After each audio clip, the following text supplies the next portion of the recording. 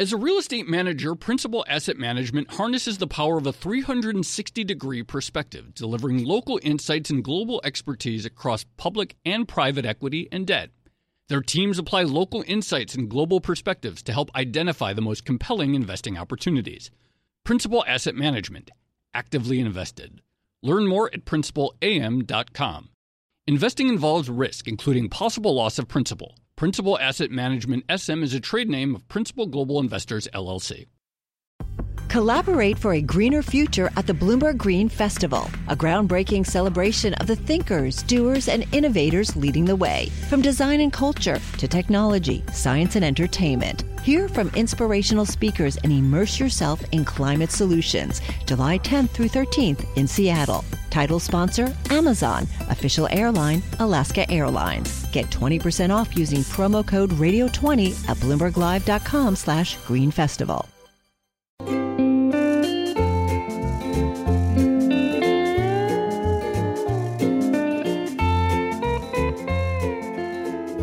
Hello, and welcome to another edition of the Odd Lots podcast. I'm Tracy Alloway. And I'm Joe Weisenthal. So, Joe, you know what I was thinking? No, I don't, actually. Okay. What were you thinking?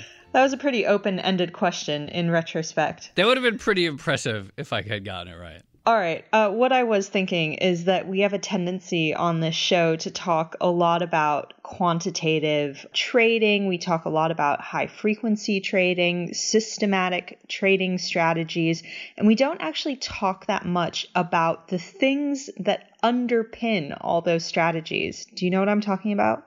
I've thought about this before. So we just sort of speak in the abstract about what quants are doing, or we're like, oh, humans have no chance anymore at beating the algorithms.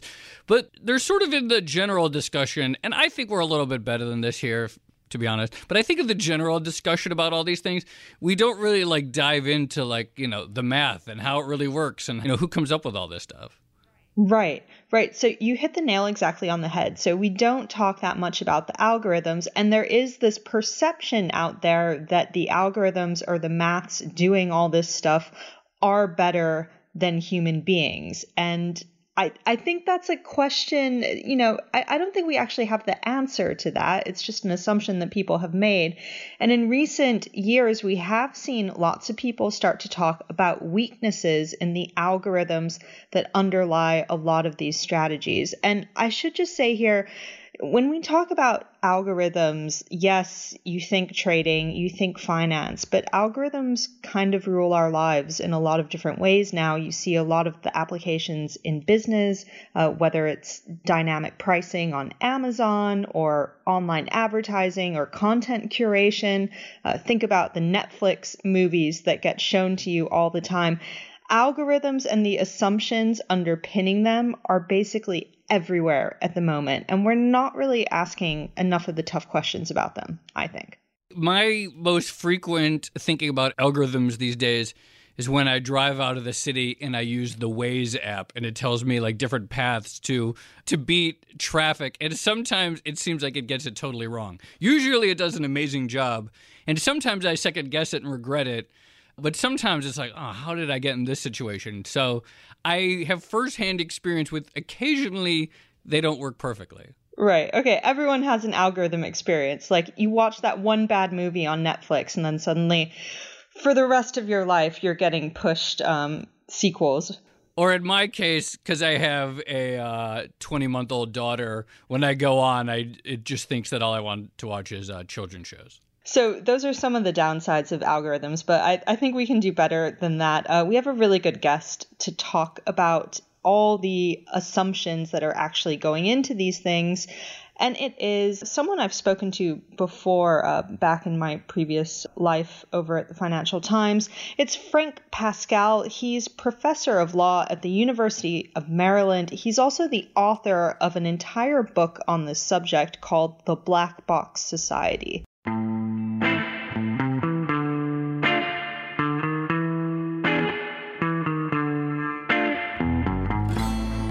Frank, thank you so much for coming on.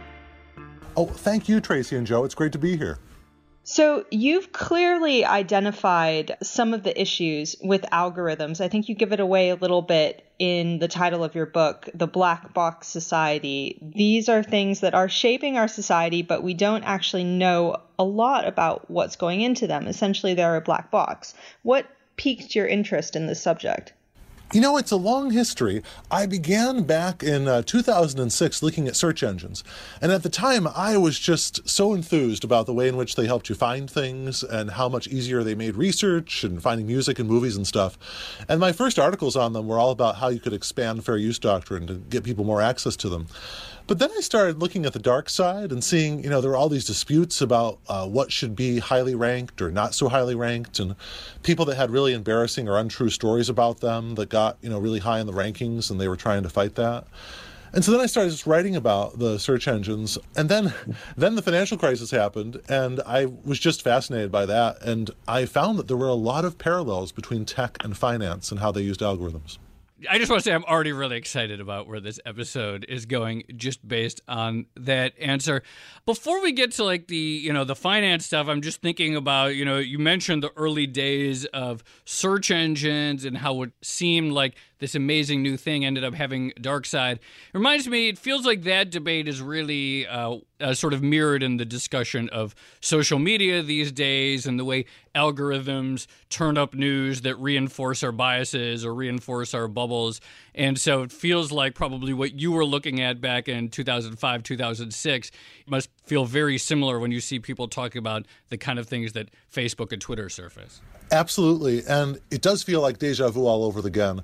To Congress's credit, I actually was called before the House Judiciary Committee in 2008 to talk about some of this stuff. They didn't do much then, but actually last week I was just before another House committee, and it looks like they really do get it. I mean, there's been a whole phase change, I think, and I think it is because of exactly what you're describing, Joe, this awareness that we just don't know where a lot of the ads or bots or other things that we see on Twitter or Facebook, where they're even coming from. So since we're on this topic, and I assume we'll get to some of the more finance-oriented algorithmic stuff later, but what do you think are the most insidious applications of algorithms in our sort of day-to-day non-trading financial lives nowadays? The thing that I am most troubled by is the fact that you could have stealth health profiles of yourself out there. So we now know that there's sort of a digital doppelganger. We all have this digital second self out there that is the aggregation of all the different profiles that are, from data brokers, from the giant online companies like Facebook, Google, Twitter, etc. And what I worry about is that, these things could be used to manipulate people. So, for example, there's concern about what's called vulnerability-based marketing, where people are trying to market to the gullible, others. And that's been exposed by various governmental entities. So those, I think, are really troubling. If they've got something that says, oh, this person is really upset, and when they're really upset, that's the best time to target them for a really expensive purchase or something. That's worrisome. There are lots of other ones I can give that are outside the consumer side. They're more on the work side, law enforcement side, but that's a start, I think. Yeah, keep giving them. Tell us a little bit some of the other ones, too. Sure. So, there are scores that are about whether someone is likely to be a fraud or not. And these scores, people don't even know that they exist. 99% of people don't know that they exist. Or they know that there are credit scores out there and that the three major credit bureaus are calculating those. But I did this article called The Scored Society with Danielle Citron, and we looked at the research on all these other scores that are out there, about whether people are reliable as employees, their medication adherence score, whether they're likely to adhere to a medication regime, all these sorts of things that, people don't know about, and that oftentimes they're not accurate. So you have a problem that, like, one guy complained, and I think this was actually in a Bloomberg article, he complained that he was on a list of diabetics, and he's not diabetic. And the irony here is that the companies then come back and say, well, it's not really a list of the diabetics, it's a list of the diabetic concerned. And so you can't prove that we're wrong because we think you're diabetic concerned, and that's our opinion. So there are a lot of problems in terms of, there's lists out there, and people are not really responsible for the lists, and nobody's really looking to make sure that they're accurate. And we don't know how far or the applications of them and how they might be used to deny opportunity or to otherwise, classify people in ways that are negative. Now, you mentioned credit scores just then, and in many respects, these were sort of the first algorithmic scoring models that we saw in the consumer space. And their history kind of parallels some of the concerns that we're seeing erupt now over various types of new data-driven algorithms. Can you maybe give us a sort of potted history of credit scores and how they reflect some of the conversation that we're having now? Yeah, I think credit scores are a great place to start. And the irony is this, and we're seeing exactly the same rhetoric now. In the 60s and early 70s, there was a big concern that the decisions made by individual loan officers, bank employees, were discriminatory. And so a lot of people said, well, you can't keep doing these discriminatory decisions. You need to have an objective metric in terms of how you decide who you give credit to, what rate you give it to, et cetera. And so that led to more demand for these sort of scoring systems that were developed in the 50s, but they weren't in huge demand. But then through the 60s and 70s, they were in more demand. And then what ends up happening is that they go from being a relatively simple, sort of set of criteria to very complex and adding in more and more data and ways of transforming the data. And they are secretive because a lot of companies, they don't want to try to get a patent on these things because there's already prior art out there. So they want to protect them legally as trade secrets. And the concern that a lot of people have had over the past 40, 50 years is that the scoring systems are they incorporating data that's accurate? How are they incorporating it? Do they have disparate impacts? There are some studies that show they have disparate impacts on minority groups and others. And so there's been a lot of controversy over these scoring systems. And that controversy, but if we look back to their beginnings, it's exactly the same case that's now being made for AI. There's all these people that say we need like AI-driven, algorithm-driven police departments because the police are prejudiced, and we need AI-driven hiring because HR is prejudiced. But what we found in the credit score context is that the flight to a computerized algorithmic process, that has its own biases in it. And secondly, that the data in all of these systems is still data collected by humans. You don't have robots creating the credit data or the crime data or other data. And because that data can itself have all sorts of biases in it, a lot of times the algorithms are not what's really the key actor. What's key is the data, and it still has the same problems that the old system had. Now, just to play devil's advocate for a second, as I think a lot of people would acknowledge, there's noise that could get into the data. Humans have to deal with it, so that introduces error. The flip side would be, okay, yes, it's kind of messy, but because we can get reasonably accurate profiles of would-be borrowers, we can lend to more people and we can lend to them at a lower rate because we can feel confident that they're not one of the fraudsters or they're not inclined to default on their debt. And so the devil's argument would be, yes, you can pinpoint all these problems, but what's unseen is greater credit availability and cheaper credit. That's a great point. And I think that this is one of those areas where we're going to have to make a lot of tough trade-offs, and this is something that's happening in the general fairness in machine learning community. There's now a lot of researchers in computer science and law that are working on this sort of issue. And I think that what we're going to have to try to do is maintain some of the efficiencies, but also try to get rid of, and maybe lose a little bit of efficiency at the edges, but get rid of some of the discriminatory side effects.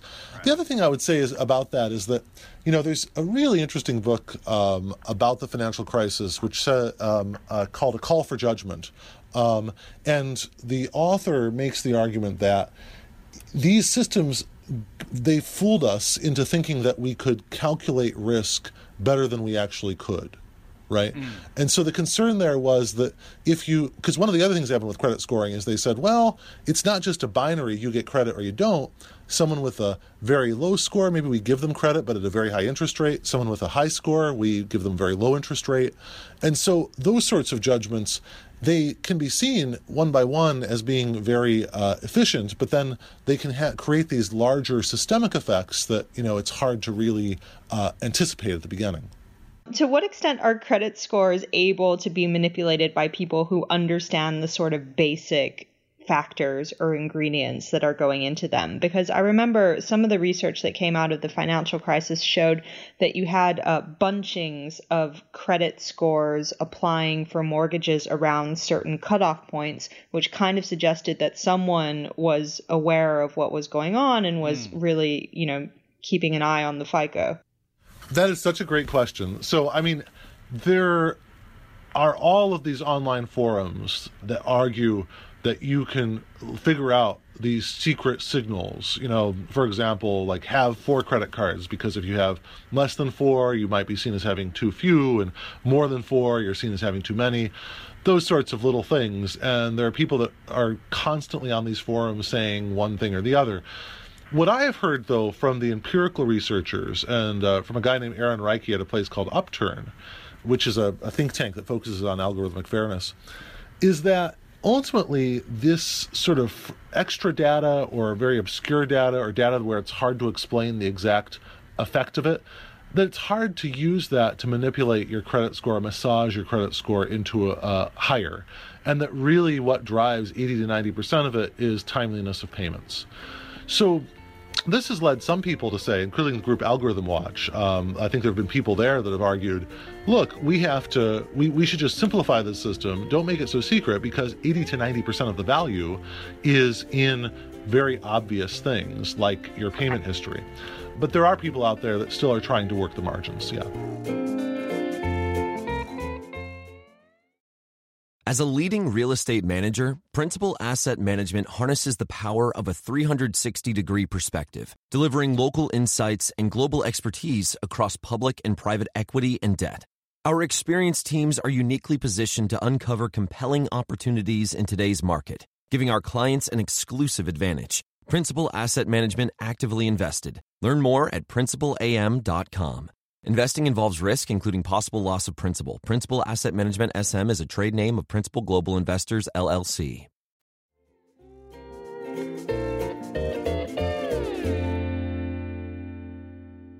So just on that point, if we have questions about how these algorithms are working, what sort of assumptions they're making, what sort of data they're looking at, then surely the solution to this is to throw them open to some more scrutiny. And in fact, again, if you look at the credit score history, that's exactly what happened. There was such an uproar over credit scores that eventually, it took them a while, but eventually the U.S. government said you have to at least make everyone's credit score available to them. And that's why nowadays you can go online and find your credit score. And then eventually, of course, your credit score gets hacked in a major data breach. But that's probably a slight tangent for us. I think that was very important transparency legislation.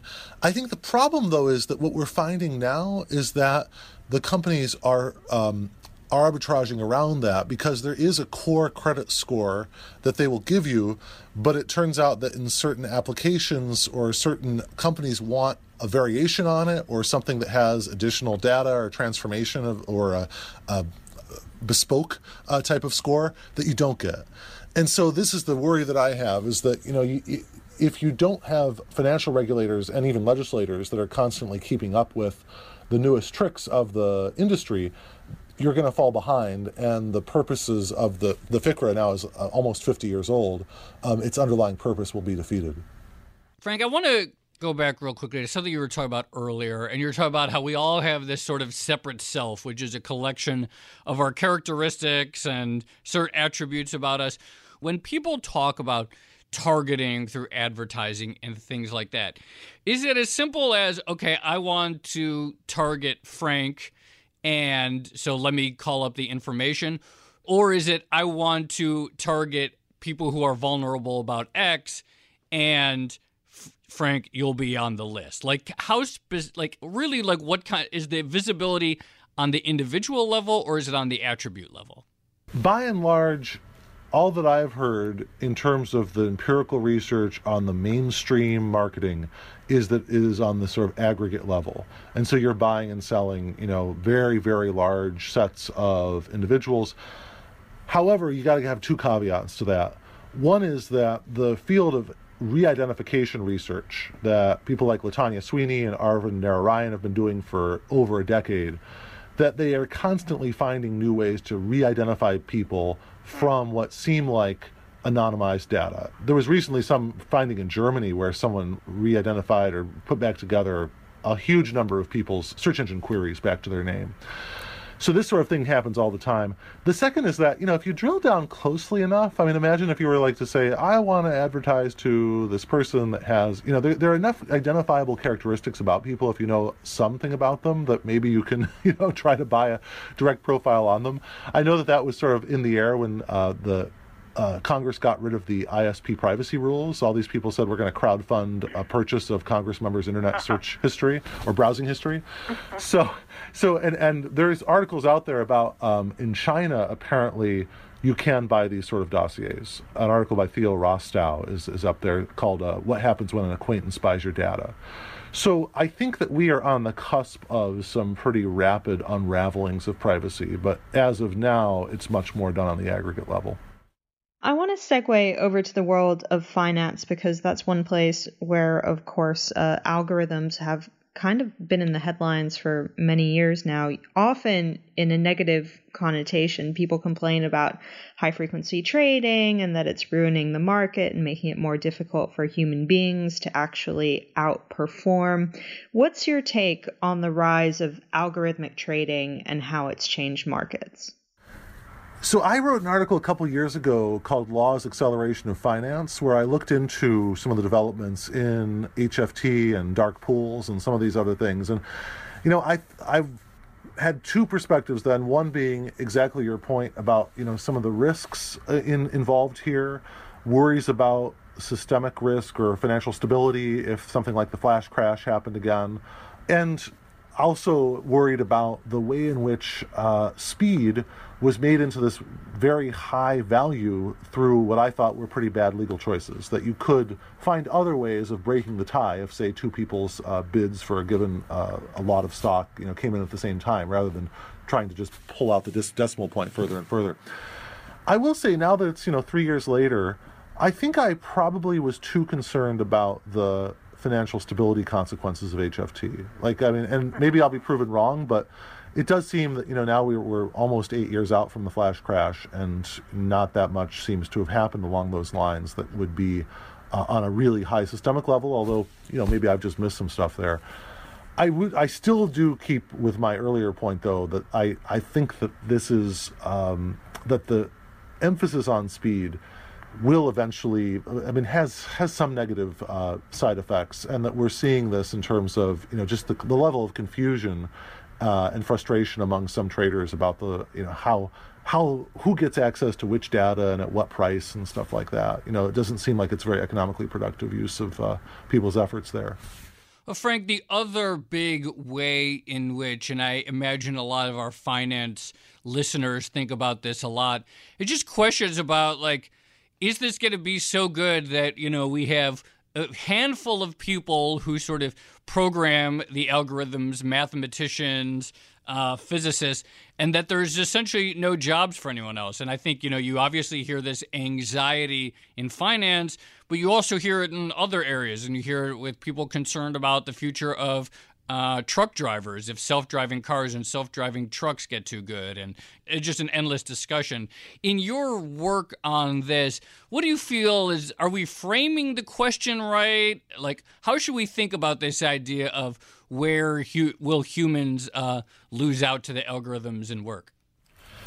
Oh, I love that question. And I have been writing a manuscript on robotics and automation for the past couple of years, and I think it is, the question. I think with respect to in finance, one of the reasons why you see a lot of replacement of, I think, traders and others, with these automated systems is because they sort of made the system too simple. If you're just maximizing as to price or to, get a certain return, it can be something a computer can do. And I think that when you look at other areas where there are multiple competing values, that's harder to automate. When I think of like a teacher trying to decide whether he or she is going to yell at somebody who's a disruption or kick them out or try some other approach, in terms of something more subtle. I think of doctors and the type of complexity of what they're recommending, and even, personal trainers, other people with high-touch professions. So I think that my sense is that, that there are probably going to be a lot of jobs left out there that whenever you can't sort of just optimize as to a mathematical equation. And I remember this one great quote. I forget who said it, but they said that, choosing how to optimize for a given value is a math problem, but choosing what to optimize for is not a math problem. And I think that'll be the bottom line in terms of the automation debate. I have a very conceptual question when it comes to algorithms and finance, especially in a sort of risk management setting. Do you think algorithms are ultimately forward-looking or backward-looking? Because often they're focused on extrapolating the future, but they extrapolate that future from a set of historic data and current data. So the question of whether the past data is going to be reflective of the future is one of the biggest problems for big data-driven AI algorithmic systems. And I think that we need to really be able to answer that and to realize that if we have systems that are just going to be based on past data without much opportunity to think about how things will change or should change, that's a big problem. The best example I can think of that is one that Cathy O'Neil gives in her book Weapons of Math Destruction, where she talks about how if you have an algorithm that you tell people in the HR department, hire people based on who did the best in the past at this firm or who made the most money or what have you. Well, if it turns out that, in the past also there was a forms of discrimination where they were always hiring a certain type of person, you may not just be baking in assumptions about how people's qualities relate to how they perform, but also you're baking into the future prediction system the discrimination that existed in the past. So both of those have to really be considered. So, Frank, you obviously raise a lot of disturbing questions, and it's hard to wrap our head around how you would begin to solve many of these problems. I'm thinking about, recently their Facebook, going back to them, has gotten a lot of trouble because people have found that it's very easy to create ads that discriminate against races, and then Facebook rushes out to put out a fix, and then people discover another way to do the same thing. It seems like it's sort of like this, they're trying to hold back the tide, and there's almost nothing they can do with the creation that they've built. But big picture, what are some approaches to think about that could take on, all the issues you raise head on? I'm really glad you brought up the Facebook example and the problem with the discrimination, the potential for housing discrimination with the racial affinity classifiers that advertisers are given on Facebook. And I have a couple of thoughts on it. I mean, it's funny. I am a bit of an old-fashioned or an old-timer in the sense that I think what we're finally seeing is that you can't really run the largest media company in the world, which is what I think of Facebook and YouTube, or some of the largest media companies in the world. You can't run them via robot. You can't just run them via AI. That all the touted gains in efficiency via automation of content, automation of advertisers' preferences, and news feeds, that all of those come at great cost, and we're finally discovering the cost. It's a lot like discovering global warming. The carbon, although it happens faster, right? We had sort of a carbon-driven industrial revolution that was amazing for decades, and now we're discovering, wait a second, we've got to fundamentally retool, or else we're going to cook ourselves. I think it's very similar with respect to this automation of content online, that we have just been amazed at how much profit these companies could make. But now all of a sudden we're saying, wow, we're going to have to fundamentally retool how they work. And fortunately, they are doing that. I mean, I've heard that YouTube is going to hire thousands of people in the wake of all the complaints about exploitative child-directed content that has been discovered over the past few months. So that's going to bite into their profit margins, no doubt, but it's also going to make them, I think, higher quality entities. And it's going to create a precedent for how we should de-automate lots of other fields, I think, including journalism. So, yeah. Oh, okay. Let's leave it there. Frank Pascal, professor of law at the University of Maryland and author of the Black Box Society. It was really great having you on. Thanks so much. Oh, thank you. Terrific questions. I really enjoyed it.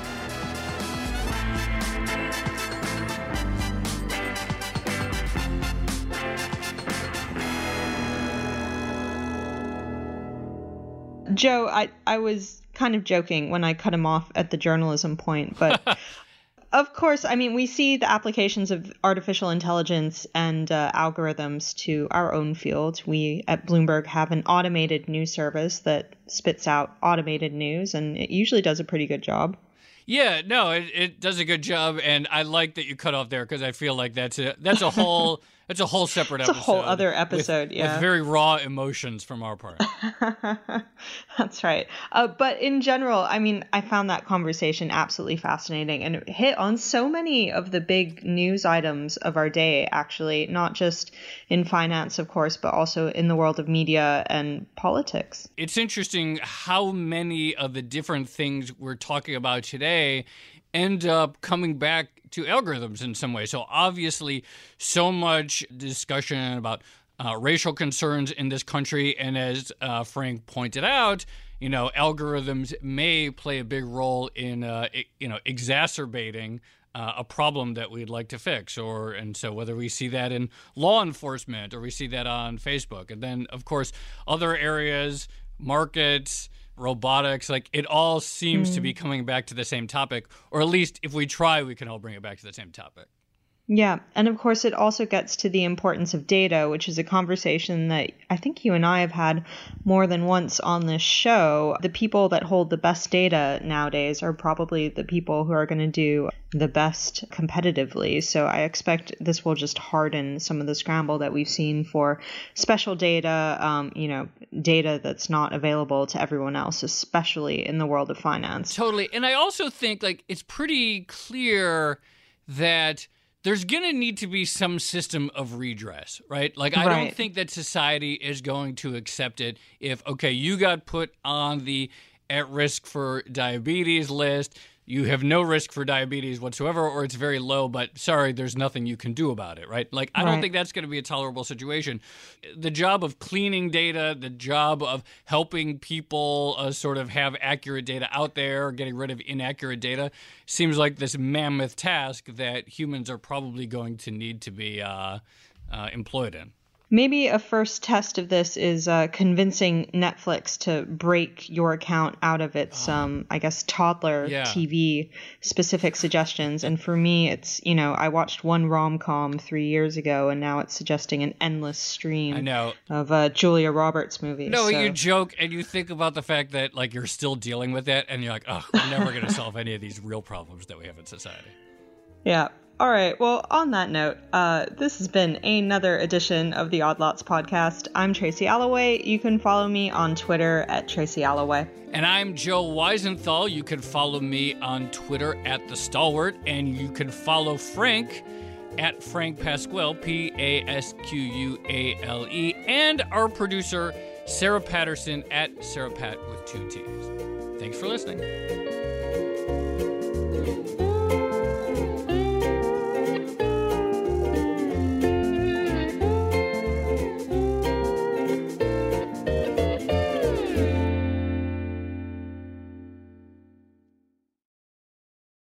Collaborate for a greener future at the Bloomberg Green Festival, a groundbreaking celebration of the thinkers, doers, and innovators leading the way. From design and culture to technology, science, and entertainment. Hear from inspirational speakers and immerse yourself in climate solutions. July 10th through 13th in Seattle. Title sponsor, Amazon. Official airline, Alaska Airlines. Get 20% off using promo code radio20 at BloombergLive.com/Green Festival.